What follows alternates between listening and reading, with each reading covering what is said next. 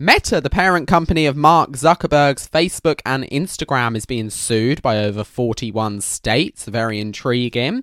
YouTube said they would take away my warnings if I took a misinformation training. And what I found was interesting, and of course, the Simpsons are being accused of going woke. How very tragic.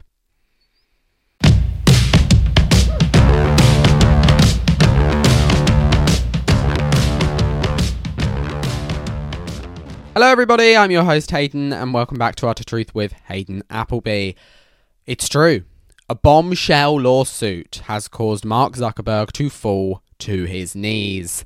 You remember that man who censored vital medical information on his social media platforms from the public during COVID through what was called a fact check, and then admitted on a podcast that fact checkers basically just share their opinions? Yeah, him. That man is in the doghouse right now. It's not me for once. After 41 states, both red, blue, Republican, Democrat, as well as Washington, D.C., have joined together to sue the greatest example of big tech that there is, Meta, the parent company of Instagram and Facebook, which is owned by Zuckerberg himself. So why is it getting sued? You might be wondering, is it for censorship? Is it for surveillance and the taking of our data? No, it is actually for a different reason to those two common criticisms. It is actually for child addiction. That is right.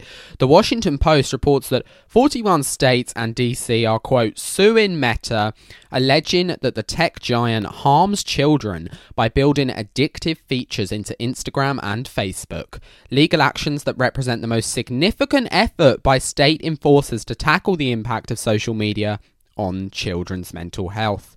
The barrage of lawsuits is the culmination of a sprawling 2021 investigation into claims that Meta contributes to mental health issues among young people. While the scope of the legal claims vary, they paint a picture of a company that has hooked children on its platforms using harmful and manipulative tactics. Correct.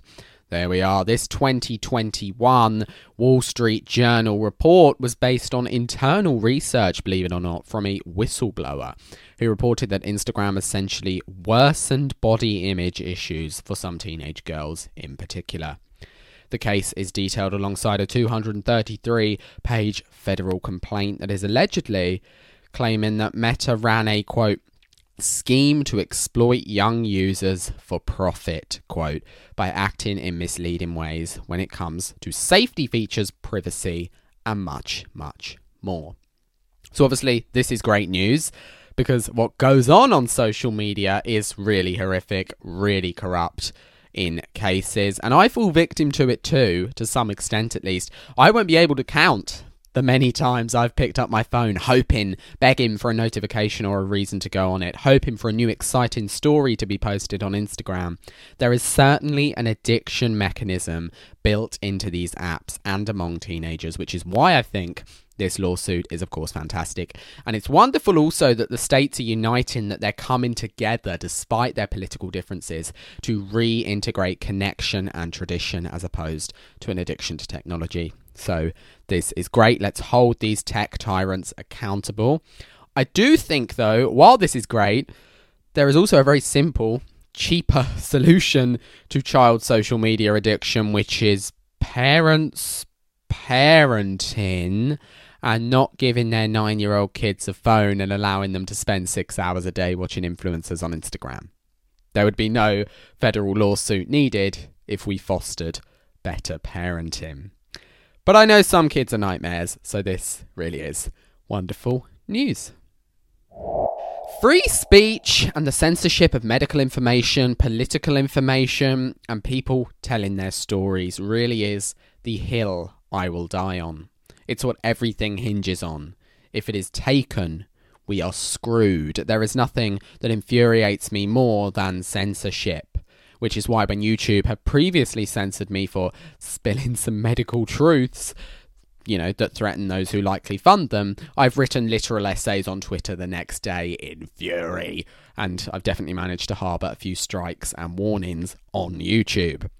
But it's okay because they're offering a new feature.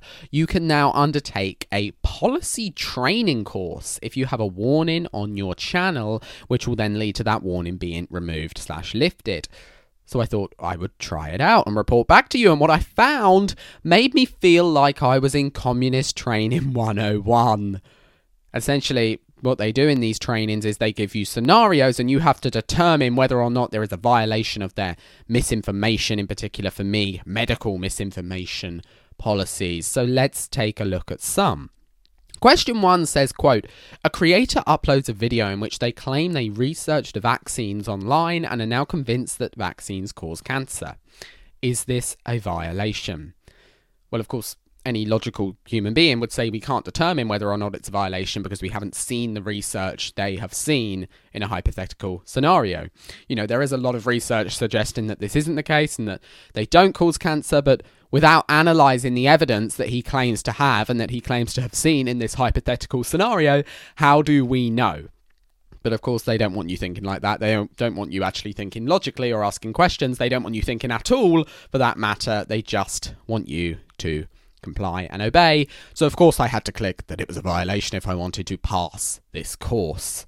So that is what I did, and along came the rest of the scenarios. One I find very interesting in particular is the fact that it is supposedly acceptable and not a violation to claim that you have had 3 miscarriages as a result of the vaccines. Apparently that is not a violation under YouTube's policies.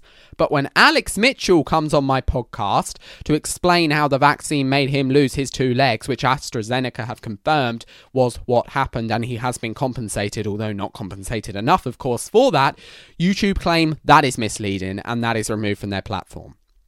So is YouTube misleading itself? Is YouTube lying about its own policies? There we have it.